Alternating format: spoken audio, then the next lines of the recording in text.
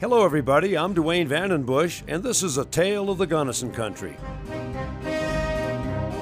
The great silver town of Ouray was booming in the early 1880s. Thousands had flocked to the camp to mine silver, and now gold was being found.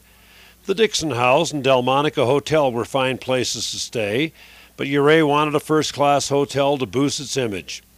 Colonel Charles Nix, who had also sold his Albany Hotel in Denver for $340,000, saw an opportunity and planned a grand hotel.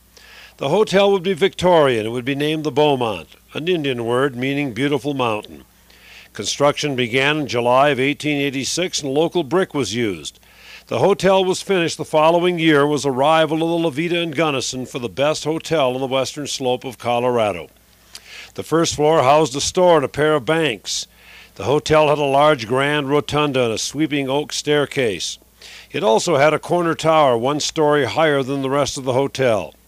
29 sleeping apartments and parlors on the second floor centered around the rotunda's balconies, and at one end of the floor were the dining and ballrooms. The third floor had 24 sleeping rooms. Only 3 rooms on the second floor and 1 on the third floor had bathrooms. 3 public bathrooms handled everybody else. The hotel was lined with wood panels of Michigan white pine and California redwood, and the entire ceiling was flecked with gold. The Beaumont cost $75,000 to build and was located at the south end of Ouray near the start of the $1 million highway running to Silverton. The elite stayed at the hotel. The famous actress Sarah Bernhardt and Lily Langtry gave performances there, and Presidents Teddy Roosevelt and Herbert Hoover were also guests. The guest, however, who caused the most attention was King Leopold of Belgium. The king stayed at the Beaumont while he checked on his mining interests in the San Juan. One night, after sipping a bit too much wine, Leopold was showing off his mountain climbing ability on the hotel balcony when he lost his balance and fell.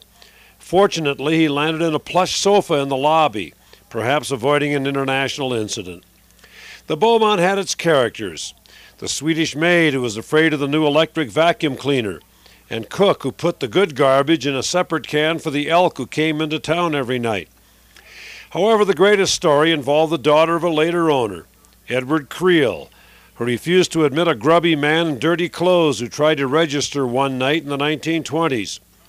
Her father fortunately recognized J. Paul Getty, the richest man in the world, and gave him a room. The Beaumont closed in the 1960s, and today has been restored to its former glory. I'm Dwayne Vandenbush, and this has been another tale of the Gunnison country.